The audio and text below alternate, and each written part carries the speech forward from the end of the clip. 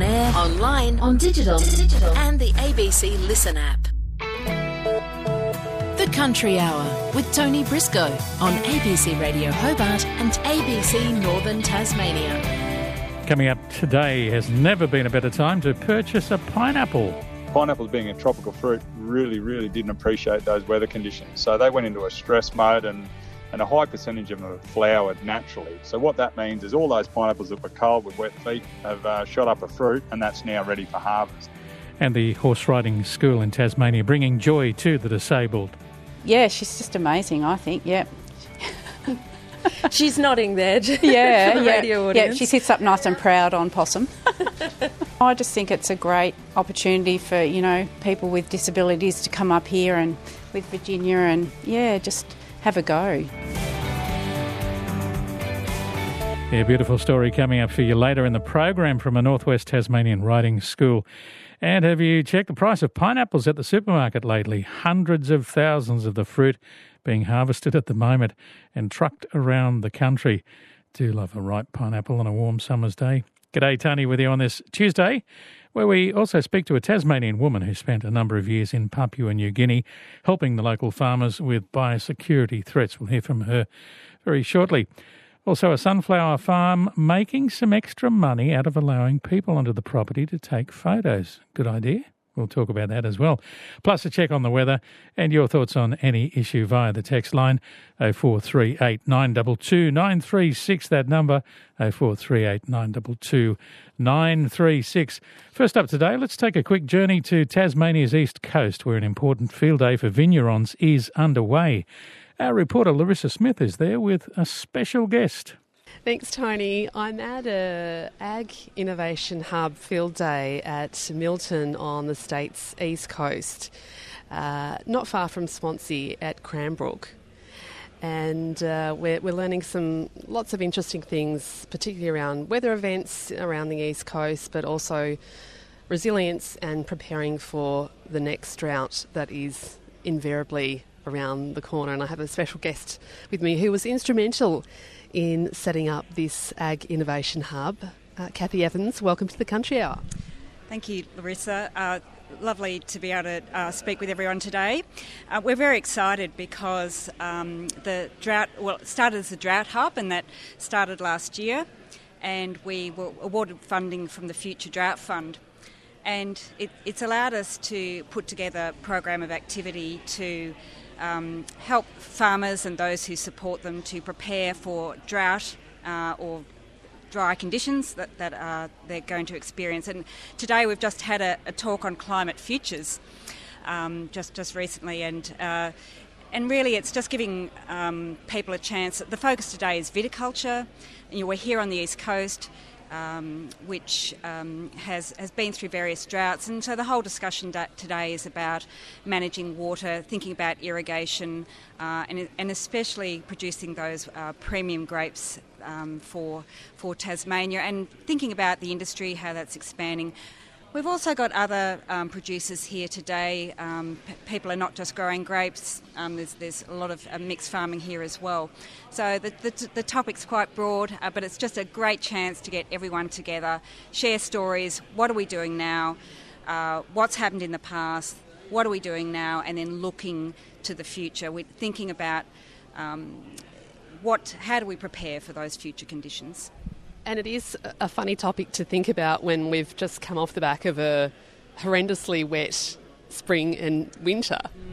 Look, it's been a really challenging growing season, and I think that's just part of it, though, is we're so busy working on the business right now, but it's really good to be able to stop and think about what might be coming. We know those dry conditions are coming again.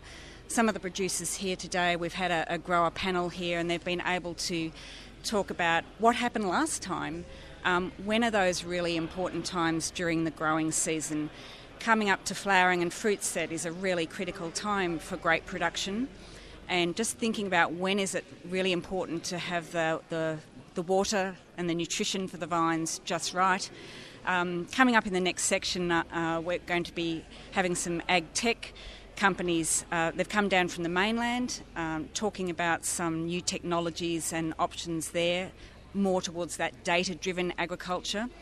And I think a big learning from today is farmers, especially those who've been growing grapes for many years, they've got a tremendous amount of experience about, they're out there every day, every week. They might be doing the spraying. So they're very in tune with what those vines need. But they also saying that, well, it's good to have the data, it's good to have the technology as well, because that really helps back up gives me confidence in my decision making. Are you seeing more uptake of this technology around the place? Because I know some farmers feel like, oh, well, if I have all of this data, I need to be able to break it down, make it applicable to my vineyard. Do I have time for this?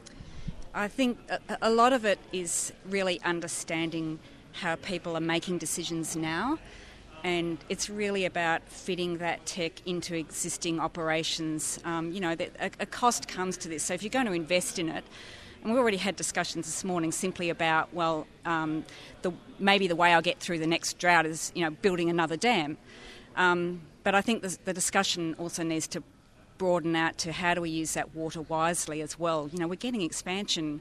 You can see all the vines that are being planted. There are going to be increasing pressures on that water resource. So I think what we're trying to do in the hub is really do a lot of interviews and understanding of what do people do now and why, and then where is the opportunity, because it's not just a matter of, build a pretty package and say, here it is. I mean, that's just not how things get adopted. It really has to address a pain point in people's current operations, and there really has to be some, not only a pain, but, what is that gain? And a lot of what we're doing is understanding that. We're also working hard to connect different groups. The East Coast Producers Group is here today, and the hub also is working directly with them in a project. So we're trying to, the hub is very much about connecting the different groups so that they can learn from each other who's doing what, and just get a lot more knowledge exchange, because, we don't know what we don't know. If we can build those connections, that's really a big part of what the hub does. What else is in the pipeline this year? Many other projects, I think there's a lot of different groups, but they involve every one of those projects involves farmers. We're also bringing in a lot of the service providers to the industry as well. There's some particular learning needs for them as well. I think we're looking more at some of the spatial technologies, using maps and thinking about that future agronomist as well. What does that digital agronomist look like? What skills do people have now, and what do they need to build, and how can we use that data-driven information to support? And it's not just having the tech, but you've also got to have people with the skills to be able to interpret what that means. If you've got gear, you've got to have service providers. If something breaks down, and I think it's like the other side of having sensors in the environment too is just one more thing to go wrong. So you've got to think about the whole package as well. What is needed to support all this, these ways forward. We're here talking about viticulture and drought resilience, but are there other fields or other types of industries that you'd like to work with throughout this season? Yes. Look, the hub is for all farming sectors in Tasmania, and so I think, again, that's why we've got the East Coast producers here today. Obviously all the tree and vine crops we've got here, and I think we're very much aligning to the Tasmanian. The state is got that vision for 2050. And very much looking to some of those industries that are growing and expanding in the state, while also considering some of the smaller. You can classify different businesses into boutique, niche, and large. And I think the hub really can help bring some of those things together. And different types of farming styles have got different needs around that. Kathy Evans from the Ag Innovation Hub, one of the organisers of the Milton Vineyard Field Day at Cranbrook, talking there to our reporter Larissa Smith. We'll have Plenty of stories in the next few days coming up from that particular field day, which is continuing today. Around about 3 o'clock this afternoon it finishes. Well, the former Holden factory in Adelaide's northern suburb of Elizabeth is now home to an exotic mushroom farm and food manufacturing facility. From Holdens to mushrooms. The $110 million project will eventually produce 20,000 tonnes of exotic mushrooms and mushroom products each year and employ some 350 staff when fully completed, making it the largest exotic mushroom facility in the country. Production of oyster mushrooms will start around late February, then eventually other varieties such as shiitake and enoki. CEO of the Epicurean Food Group, Kenneth King, explains to Nikolai Bailartz and Stacey Lee why he believes the farm will be a game changer for Australia. We started to build a little mushroom farm 3 years ago, and we got pushed and pulled by the customers to go bigger. I've grown up in the industry, so we thought we'd go and chase the market, so we did. We came to Elizabeth in November, or October, late October, early November, and started to build a substantial size oyster mushroom farm, and it's just growing and growing. And now today we're going to open stage one, which is the basis of the farm, as well as the value add kitchen. But then we continue on. There's 7 stages of development here. Is there really that much demand for mushrooms? Mushrooms are across the globe being recognised as one of the healthiest sources of food and nutrition. And we've known it for years. I've been in the mushroom industry for years. We've known it for years, and trying to sell that message is always hard. But particularly across America and Europe, the noise about fungi of all sorts and the benefit for you as a human is phenomenal. And in Australia, we're just waking up to it and getting our head around it. But supply is an issue here, hence why I've built a very big farm. So how big are we talking? What kind of output will you have? How many mushrooms are coming out of it eventually? This stage one here in about 3 weeks' time. So on the 26th of February, we will hit full production of stage one. That will give us about 20 tonnes of oyster mushrooms a week. Wow. Mm-hmm. And where do they go? Everywhere. Coles, Drake's, all the independents, Metcash, every food service, you name it, they go lots of places. And just in SA or nationally or internationally? No, the fresh mushroom goes across the country via Costa Group, which are our distribution partners. And so they sell all my product for me fresh. But the value add section, where we make the mushroom burgers, the mushroom snags, the balls and the crumble, that sort of stuff, we distribute that ourselves, and that goes nationally to various outlets. What's mushroom crumble, Ken? Basically, it was a burger that went wrong. And so we stuck it back in the mincer, and it actually held up really well. So you use the crumble in a taco, you put it on a pizza. It looks a bit like Italian sausage on a pizza or beef in a taco, except it's a mushroom. It's made from mushrooms. That's the voice of Ken King, the CEO of Epicurean Food Group, opening the mushroom factory in Elizabeth at the old Holden plant today. How much of that plant are you taking up, Ken? I've got about 15% of the plant. Okay. So what was the old paint shop, which is a 19,000 square metre building, that's ours. That's the next stage. I've got a 4,000 square metre building that was like a little warehouse. That's where I've built this first piece. There's a tall vertical stacker. That's another piece. And then I've got what was the car park where they put the finished cars. That's reserved for me to future-proof the business. And are you getting some state government money towards this? I haven't had any to date. I haven't asked for any, though. But the state government's been helping us in other ways. And there's more ways that you get help rather than just cash. Cash is nice, don't get me wrong. But, it's a conversation that's ongoing, and I haven't had a no. We just need to clarify exactly what we'd like the money for. That's all. So, what other ways is the government helping you out, if not money yet? Pushing this in the right direction. It takes a village to do something this big. This is a truly vertically integrated business, and so there's lots of different disciplines here. And so EPA issues, power issues, gas issues, roads, so forth and so on. Those things there, to be able to have that dialogue with the government where you can go to the people and say, I've got this problem, Is there a way around it? Is there a way to fix it? Is there some help? That's invaluable, I think. And speaking of EPA issues, is there going to be an odour coming from your farm, and will people of the northern suburbs start to smell it at the end of the month when production ramps up? I'm right across the issues of the smell issues. I grew up in Sydney. I know exactly what those problems were. Oyster mushrooms don't use animal manure as a form of food. So when we make substrate for oyster mushrooms, we make it from straw only.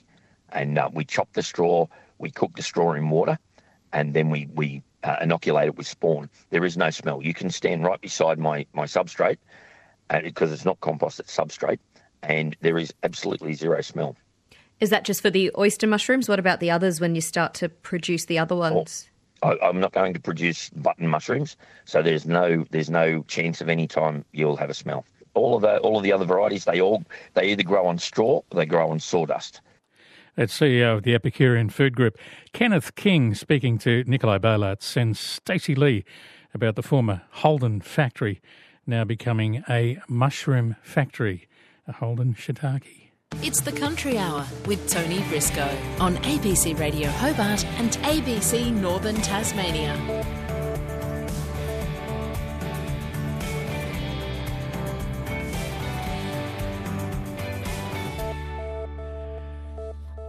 Well, people from the Pacific Islands have been a huge asset to the Tasmanian agricultural workforce in recent years. At the same time, nations like Papua New Guinea, Tonga and Samoa have also been at the receiving end of international support to help their agricultural industries thrive as well. Di Barr, now based in the Tamar Valley, looks back at her time in PNG and the importance of maintaining biosecurity. My time with agriculture in the Pacific has only been in the last half dozen years. I was working on a program called Pacific Horticultural and Agricultural Market Access, PHARMA, and then later on PHARMA Plus. Those programs were funded by both the Australian government and the New Zealand government through the Departments of Foreign Affairs and Trade and Ministry for New Zealand of Foreign Affairs and Trade. And they were to help Pacific Island agricultural industries export into Australia, New Zealand, and the greater world. So as part of that, we had a whole range of biosecurity experts on staff helping us to meet the requirements for market access into Australia and New Zealand, which are the toughest in the world. And so they were always very conscious of threats that could get through. And so as soon as they heard of something, they were all these scientists, we've got to do something. And I was the team leader, not a scientist, not an agriculturist, but I would give them the resources they need to combat it. So the big ones we did while I was with PHARMA were African swine fever in Papua New Guinea. It entered in from Asia and probably Timor. And we supported a program to eradicate it from PNG, or at least manage it, probably not eradicate it, and really contributed to communication in multiple languages in PNG. And that can't be easy because the community is so spread out, the communication isn't very reliable. How do you galvanise a community like that and get the message out to the people that need to know? Very much getting Papua New Guineans to do it. So we were very fortunate. We had an amazing Papua New Guinean veterinarian led the program, and getting a whole bunch of Papua New Guinean risk communications people that could talk in multiple languages. The department in PNG led it. They were excellent. So we gave them, through the Australian government and the High Commission and the New Zealand government and High Commission in Port Moresby, we gave them the resources to manage it themselves, basically. The man that was leading it for the program I worked on was a Papua New Guinean biosecurity expert that's worked internationally, and he was just excellent. How critical is maintaining this pig population, which is really worshipped in that country, isn't it? Pigs are very, very important, especially in the highland economies. And they're very valuable. They're much more valuable than a similar-sized pig in Australia would be. All the villages that were affected got together and really did a big cleanup of their areas, kept pigs fenced, excellent at helping the biosecurity people come in and test. It was really magnificent to watch that when people really want to make a difference, they can make a difference. Yeah, and collaborations with Australians too. That I understand the research facet of that is pretty critical as well. Very much so. We were working with the Australian Department of Agriculture, Water and Environment, DARA. The expertise that was required got added. The FAO was also very involved. So it was all the organisations working together. But the main thing, I think, it was being led by Papua New Guineans. It wasn't expatriates coming in and saying what to do. It was expatriates coming in and saying, tell us where you need the support and we'll support you. So the program I did actually hired an agricultural economist.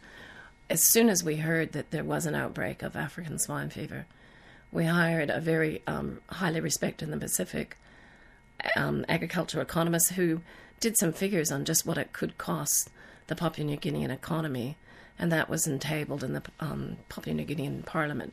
So it actually really got everybody's attention very, very quickly. You're aware that Papua New Guinea is only about 5 kilometres from Australian borders through the islands in the Torres Strait. Australia has over 20 million feral pigs, I believe. So it would be very easy if Australia didn't support to manage. I don't think you ever totally eradicate. But if you manage the disease in Papua New Guinea, you can help prevent it getting into the Australian marketplace. What did you most enjoy about your time in the Pacific? I just fell in love with the Pacific. The people, I mean, it's beautifully geographically, but the people are just amazing. Their sense of community and family and looking after each other, their wisdom. My husband and I, over 20 years, lived in Solomon Islands, only for a few months, but Samoa for a couple of years, Fiji for about 7 years over 2 times, and Papua New Guinea for 5 years. I loved it all, but I must admit, Papua New Guinea really won my heart. It's a mountain of gold floating on a sea of oil, but really it's the people that make Bougainville. It's just wonderful. That's Di Barr from Tasmanian Women in Agriculture. Talking now to Larissa Smith about her time as a project manager of various agricultural programs in the Pacific and especially in Papua New Guinea. Some great memories. Well, to the dairy industry now, and with the dairy experiencing strong seasonal conditions and high prices, there are flow-on effects to multiple industries, including the genetics industry. Reporter Sarah Lawrence spoke to 3 separate genetics providers who say they're all experiencing record sales. CEMEX General Manager Tyson Shea says the sector is reaping the benefits of a booming dairy industry. So 2022 was a record year for CEMEX in Australia, mostly driven by the increase in sex semen usage. And I think that the driver of that at farm level was the live export price of black and white heifer calves. So saw the trend that of a lot more sex semen being used, a decrease in conventional semen and then an increase in beef semen. Probably the increase in beef semen was for the demand of the beef on dairy calf. So overall a very successful year for us. And how's the year ahead looking? Really good. So supply looks strong. The industry's in a really good spot with milk price, live export price, beef price. So I think, if we can back it up again this year, we'll have another successful year. It's a similar story for Darren Fletcher from Total Livestock Genetics, who's seeing a booming industry. Absolutely fantastic. Record sales over the last 12 months. Sex semen usage is increasing by about 20%. Farmers are buoyant about using sex semen, so it's certainly showing up in the figures. And why do you think the demand is there? How have things changed over the past few years? Obviously, milk prices have played a pretty important factor in it with high milk prices. Farmers could use with some lower input prices, but it's made them buoyant that the industry's stronger and going to be there for the future. So that sounds quite promising. Even with weather conditions, do you think it will hold up?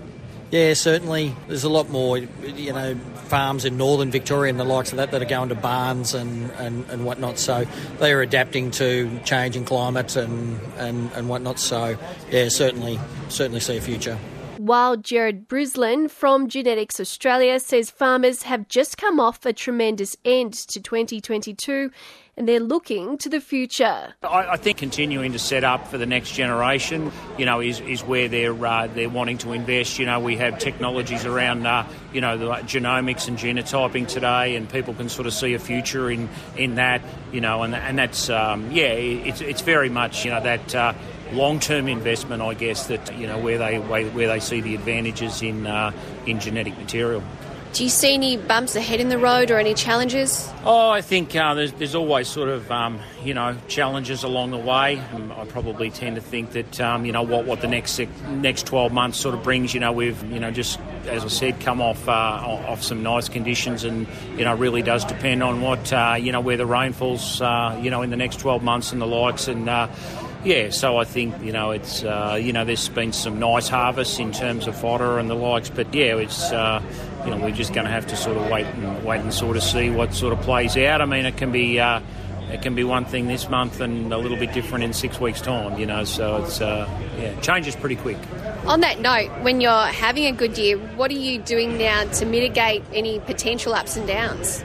Oh, yeah, I think, mitigation around that, particularly in the part of business that we're in terms of genetics, it's just really important for us to continue to identify, the best genetics that we can take forward for Australian dairy farmers. Breeding better Australian cows and herds is what we're all about, and we're in the process right at the moment of just sort of signing off some new acquisitions through our beef and our dairy programs, and which will take us forward in the next 18 months with some strength around breeding values and the like.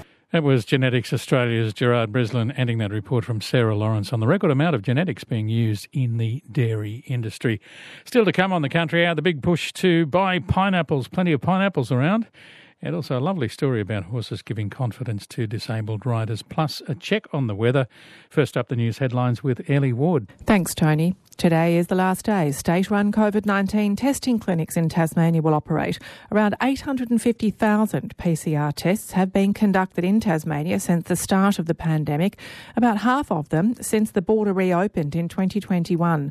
Of those tests, 15% have come back positive. The Victorian government says the failure of care that led to the death in custody of Aboriginal woman Veronica Nelson will drive substantial reform in the state's justice system. A coroner yesterday urged an overhaul of Victoria's bail system among 39 recommendations resulting from an inquest. Ms Nelson's treatment by prison staff was labelled by the coroner as cruel and degrading, and that her medical care was described as inadequate. Hawthorn will play AFL fixtures in Launceston for the next 3 seasons as part of a $13.5 million contract extension with the Tasmanian government, but the deal is contingent on Tasmania being granted an AFL and AFLW licence. And Cindy Williams, who played Shirley on the popular sitcom Laverne and Shirley, has died at the age of 75. Laverne and Shirley ran from 1976 to 1983 and was among the most popular shows on US television. More news at 1. Time now to check the latest on the weather, and joining us from the Bureau, Luke Johnston. G'day. Hey, Tony, how you going? Yeah, pretty good. No rainfall about? No, been pretty quiet. No rainfall up to 9 a.m. There was about 1 millimetre reported at Harts Mountains in the far south, but nothing significant in the gauges anywhere else up to 9 a.m. or since. Looking at a nice partly cloudy day today, fairly warm. Lots of sunshine this afternoon developing, although it is remaining cloudy right by the west coast. There's some showers expected to develop late evening about the west coast, but other than that, a nice, beautiful, fine day, Tony. Yeah, it looks pretty good out there. And we had Larissa from the East Coast saying it looks okay too out at Swansea. Oh, it'll be great in Swansea. Yeah. Should we stop talking about the weather? Because I think it takes a bit of a turn tomorrow. Well, go on. Let me know. All right. Well, cold front number 1 comes through tomorrow morning, bringing showers essentially statewide. Looks like in the west and south in the morning, and then up to the northeast during the afternoon and evening period. Does look like Launceston might only get a light shower or two around the middle of the day, but not expecting significant falls, and looks like a pretty sheltered conditions for the north coast. For Thursday, we get cold front number 2 coming across, this one a bit later in the day. It looks wetter and windier, in the order of sort of 10 to 20 millimetres across the north and west, with less than 5 millimetres elsewhere in the state. The cold front on Thursday is expected to arrive late afternoon the west coast and cross the states during the evening. Cold air comes over the state on Tasmania. You've probably heard whispers of an Antarctic blast. I think it's been a bit overhyped, to be honest, but we could potentially have some snow to around 1,100 metres about western and central Tasmania on Friday morning, and then some afternoon storms brewing inland on Friday afternoon. So it's a bit of downhill after today, but it bounces back pretty quickly. Could be pretty windy on Saturday when all this weather clears away, but from Sunday onwards it looks like we're back to ridge-dominated, mostly stable weather for next week. Wouldn't be anyone at the ABC overhyping it, would it? No, I don't know. I'm now worried it's something I've said. Oh, really? Yeah, no, it is a bit of a cold snap, and I reckon some of the stories might be related to the cold air making its way over the southeast of the mainland. In Adelaide, for example, on Friday, it's significantly cold for them. It's just not significantly cold for Tasmania. See, your mother would have told you not to use four-letter words on the radio, and you said snow, so that was why. Yeah, probably. Yeah. I mean, we still very well may see some snow flurries on the Central Plateau and the higher peaks of the western districts on Friday morning, but nothing too crazy. And to be fair, the origin of the air is coming from the deep south, so Antarctic, Yep. It's just not world-ending. Okay. Now, any warnings at this stage? All right, well, they're not world-ending either. No warnings today. Tomorrow we've got a bit more strong winds around with that cold front coming during the morning, but resulting in a strong wind warning for the far northwest coast, the upper east coast, the lower east coast and southeast coast. So out on the coastal waters today, looking at northwest to southwesterly winds, 10 to 20 knots in the west, lighter and more variable about the east, gradually starting to tend north to northeasterly, 10 to 20 knots this afternoon down the east coast. Tomorrow, winds northwesterly, 10 to 20 knots, tending southwesterly during the day and then eventually more southerly up the east coast, reaching 25 to 30 knots at times about the west, south and east. Swell today and tomorrow is a west to southwesterly, 3 to 3.5 metres. Tending southerly 1 metre up the east coast and westerly below 1 metre through Bass Strait. There's also a northeasterly swell below 1 metre affecting northern and eastern coastal waters today. And just before you go, Luke, Tipperad, one of our loyal listeners says, "Hi Tony, leave the funny stuff alone, don't work." Do you get messages like that? Was that me or for you? No, I don't have a direct feedback line. No, so I think it was for me. Oh, right. Oh, I appreciate your efforts, Tony. Yeah, well, he says I'm not funny, so okay. Oh. All right, Tipperad, I'll be very serious from now on. Yeah, I'll be. Have a great rest of the week, Tony, and I'll talk to you seriously next week. Thank you, Luke Johnston. See you later. Luke Johnston from the Bureau with all the latest information for you on the country hour. Coming up, we'll take you to the northwest of the state. Lovely story about disabled horse riders. Breakfast is better. Yapalingana, good morning. With Rick Goddard. It's like a 27-tiered system navigating Australia's visa processes. Chris Ferdinand. For us to be a part of Australia is a great achievement. This is a great country. It's been a long 9 years for me and my family. At the time of swearing in, I was actually choking with a lot of emotion. Being an Australian is such a great achievement. Rick Goddard. Monday to Thursday from 5:30am on ABC Radio Hobart. Coast to coast, this is the Country Hour with Tony Briscoe on ABC Radio Hobart and ABC Northern Tasmania. Still to come, we'll talk plenty of pineapples around the supermarket shelves and also one enterprising farmer making a little bit of money on the side out of sunflowers and inviting people onto the farm to allow them to take photos, but charging them for the privilege. We'll tell you that story shortly. Well, it's pretty well known that humans and horses can develop quite a special connection. It's something that Virginia Turner has seen time and time again in her 20 years as a riding instructor. It's especially true for her students with disabilities who come to her beautiful property out the back of Wynyard for lessons. Under it. Can you flick it back? Yep. This is Gemma. She's in her 30s, works a job at a factory and enjoys taking weekly horse riding lessons at a new school that's popped up in her local area. All right. horses. Gemma also has Down syndrome and about 18 months ago had barely even touched a horse. And then just give that to Jackie to hold. They help people. Mum, Dad. Saddle off. Jackie, you want to take it off? you're Gemma's carer. Yes. How long have you been caring or hanging out with Gemma? It'd be about 8 years, I reckon. Yeah. And how long have you been coming here to Williams Riding School? I think Gemma's been here for about a year and a half. Did Gemma know how to ride when she started here? No, I don't even think she'd even been on a horse. So what have you seen over the past year and a half in terms of... Just her confidence grow is amazing, yeah. And like she used to be quite shaky and, getting up on possum and, she's just really confident and, yeah, not shaky, are you, Gem? No. Yeah, she is very confident and like, when we go out and have a coffee afterwards, she's quite capable of ordering her own coffee and knowing what she wants, so, yeah. How did you feel when you watched her do her first jump? Yeah, she's just amazing, I think, yeah. She's nodding there for the radio audience. Yeah, she sits up nice and proud on possum. I just think it's a great opportunity for, people with disabilities to come up here and with Virginia and, just have a go. Yeah, it's a great place. Put it on. Good girl. Now give it the soft brush and give him a bit of a brush where the saddle was. Virginia Turner. We're at Wynyard and we run a riding school. Yes, my name's Dennis, husband of Virginia. Virginia and Dennis Turner ran a riding school down in the south of Tasmania for 20 years. But when the water in their dam dried up, it was time to move. We moved up here 2 years ago from Orielton because this is where it was raining and it wasn't down there, and we set up the riding school here. How long did you have that for? 20 years. Yeah. Established 1989, wasn't it? That's when we first started.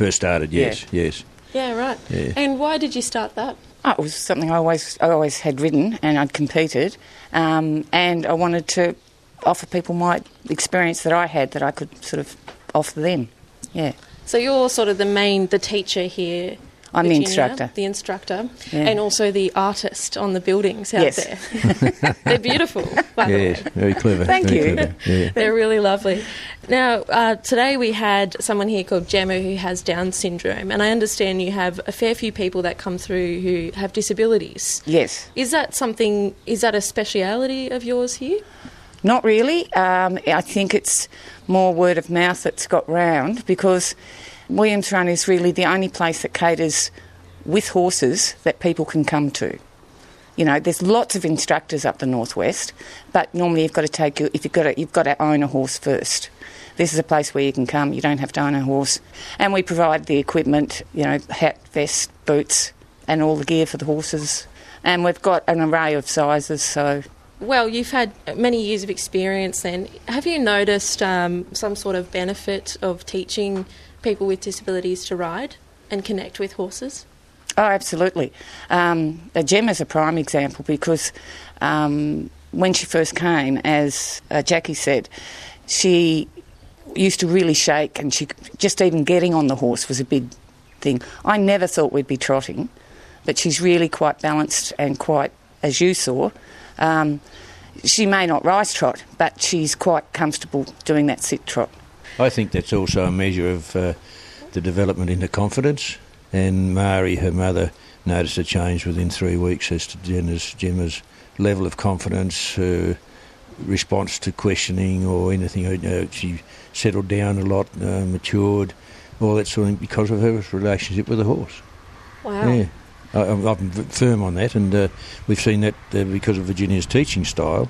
We've said that in other students, and especially when they started off as little fellas, and she's still got some of those girls now. They're in their 30s. Dennis, sounds like Virginia's pretty well got the school covered. What do you actually do around here? Well, we'll see all these fences around here, Meg. I did them.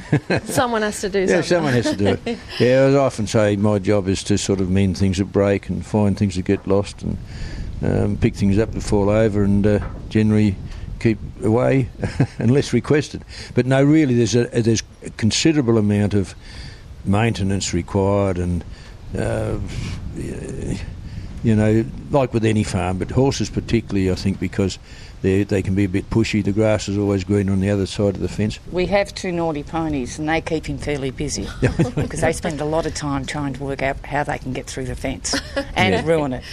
From a business perspective, was it moving a business, you've got to sort of start again almost from scratch and build it back up? Was it a bit of a step back to come up here? Absolutely. Yeah, because you've got to get that word. I mean, we were established down there, and even though there's more riding schools down there, the bigger population, coming up, it was... And it's only... So we've only been going about 18 months. Gemma was one of the first students. Yeah, we sort of had to start at the bottom again. It's just coming to its fore now. It's like we run holiday camps, and during the year I was getting 1 and 2 people, and this time we've had...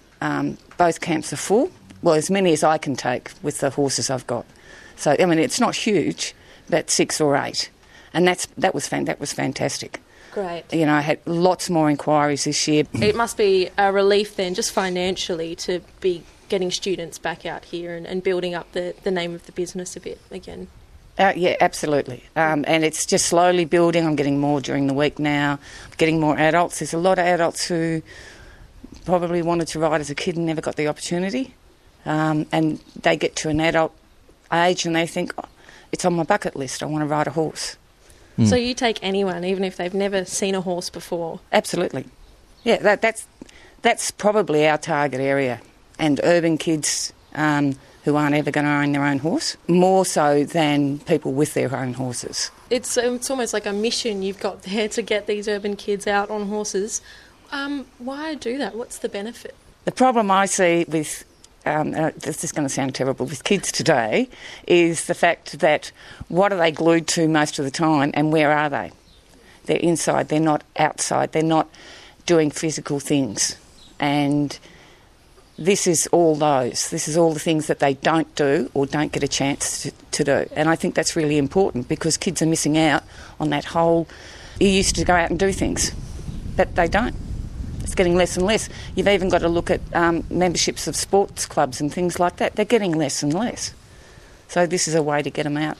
Virginia saw the benefit as a young one being able to get out and about with friends and ride a horse, you know, and now she's turned it into not only a passionate interest but as a means of income to assist other people in making those same decisions. And I think that's very important because it builds their character. I mean, I've been witness to a lot of Virginia's early students who have now grown up and into, you know, lovely young people, and they'll tell you a lot of their development was because of the relationship they had with Virginia, learning responsibility, accountability for their actions, and that's what has happened by being in touch with horses.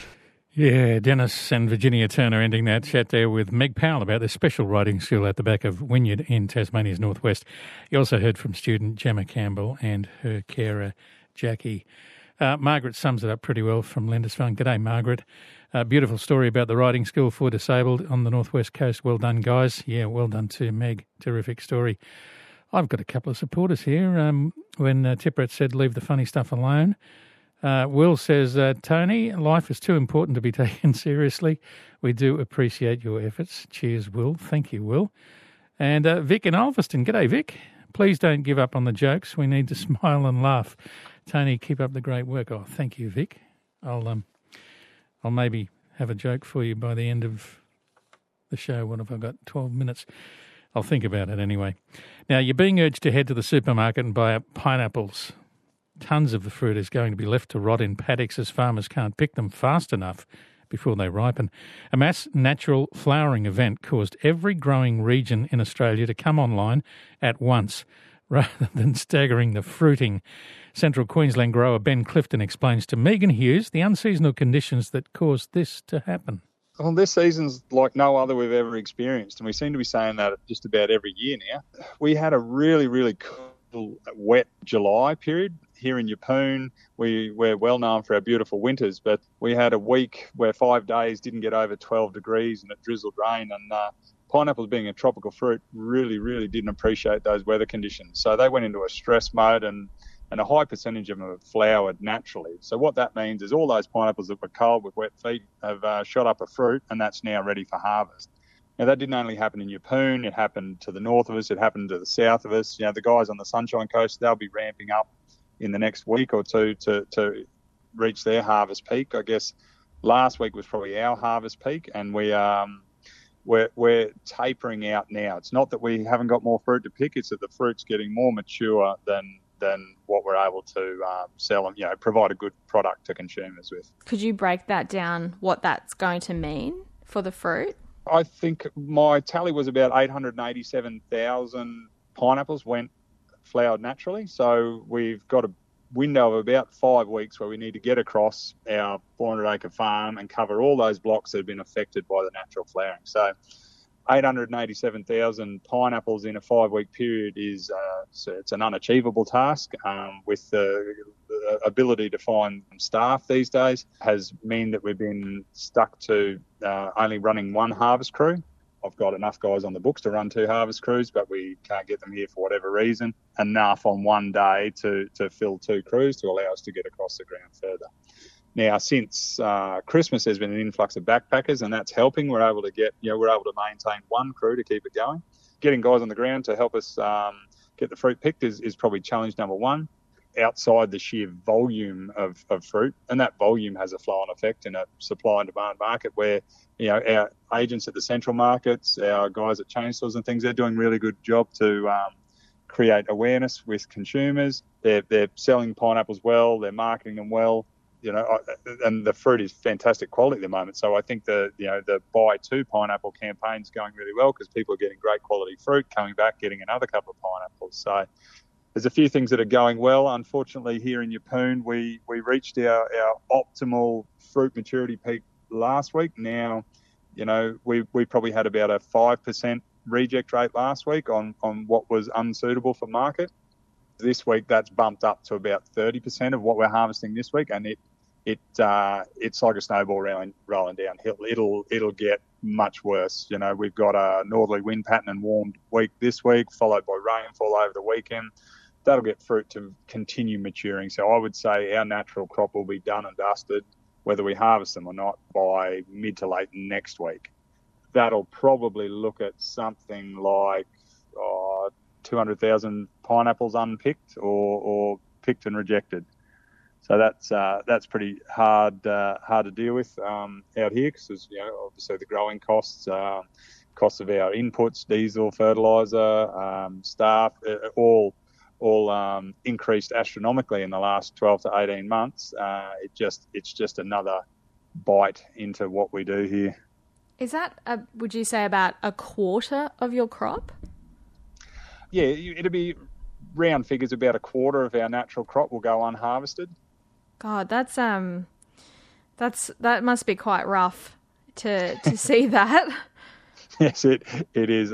Everywhere I'm looking, in every direction I look, I can see coloured pineapples that won't be eaten.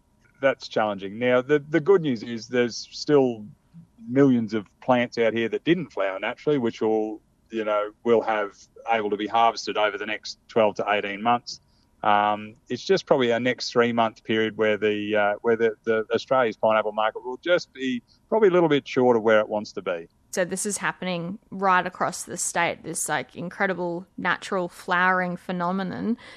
Is there a glut at the moment in the markets? How are prices looking? We're seeing prices come back on the smaller fruit. I think one thing that the industry awareness of what this event was going to be like was sort of jumped on pretty early. We got the word out there. The guys in the markets have been gearing up. They've been doing a great job raising awareness with consumers, giving us feedback with quality, making sure that we're doing our job on this end so that they can do their job down there and getting us the best price and consumers the best pineapples. So a lot of things have been done very well to make that this is what could be a glut be a pretty smooth flowing affair where fruit is coming in fresh, going out fresh. When you wind up with a glut, you've got plenty of fruit coming into the back of a cold room that's already full.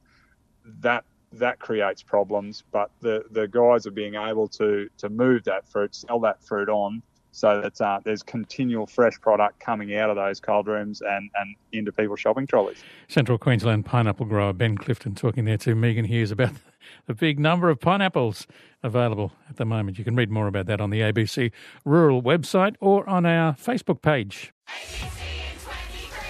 Lucy Braden, back on your radio in 2023. I've got a bustling drive show for you today. To keep you updated when you're on the move. Taking a look at your traffic, though, it's looking pretty A-OK right across the network. Informing you with stories from the natural world. What is going on with this cannibalism amongst spiders? To pop culture. And to see a prince do such a tell-all interview. Lucy Braden, back with the Drive Vibe, weekdays from 4 p.m. on ABC Radio Hobart. It's the Country Hour with Tony Briscoe on ABC Radio Hobart and ABC Northern Tasmania.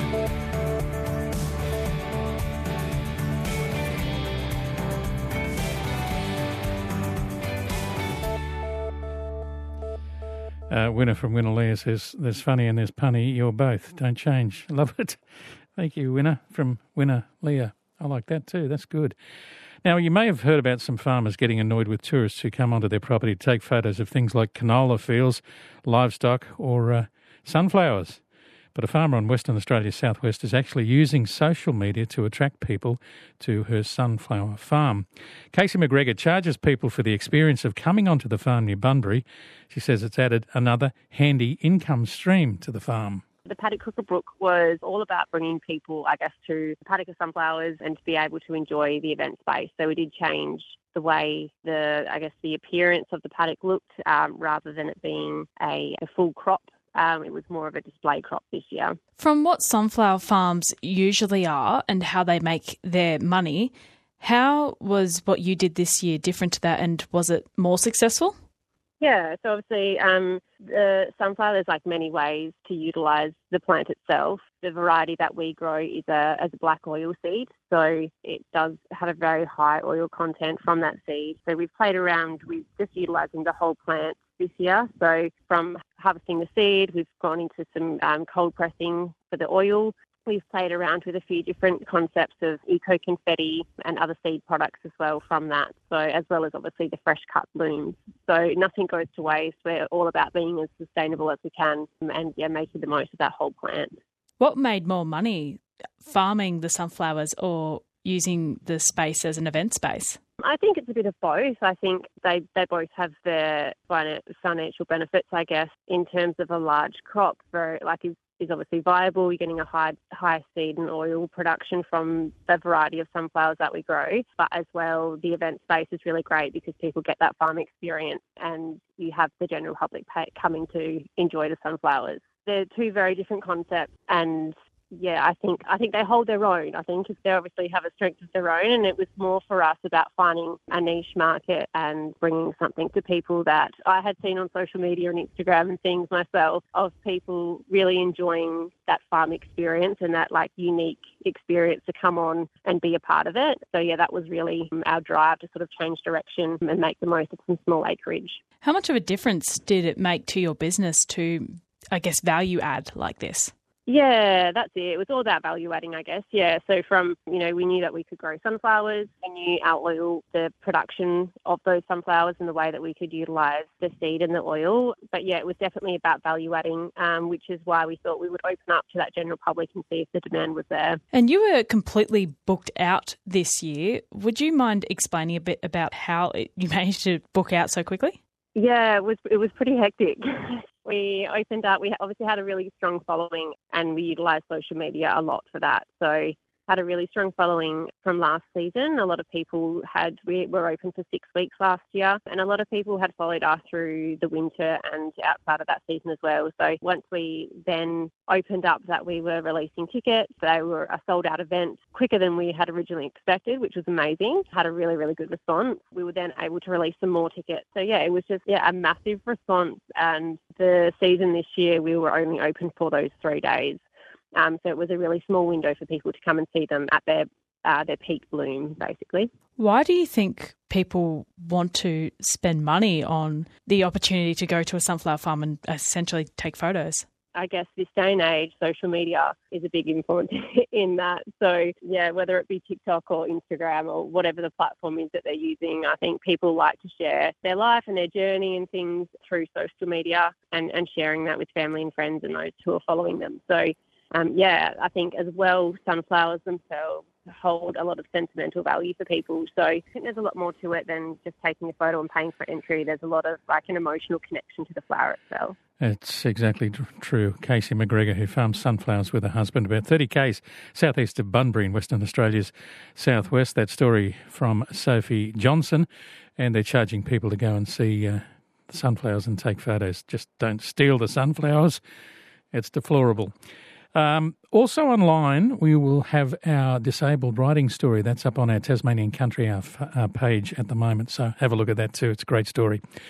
That's our program for today, and Richard Bailey will be along tomorrow with all the latest livestock markets, plus plenty more. We'll catch you then after midday.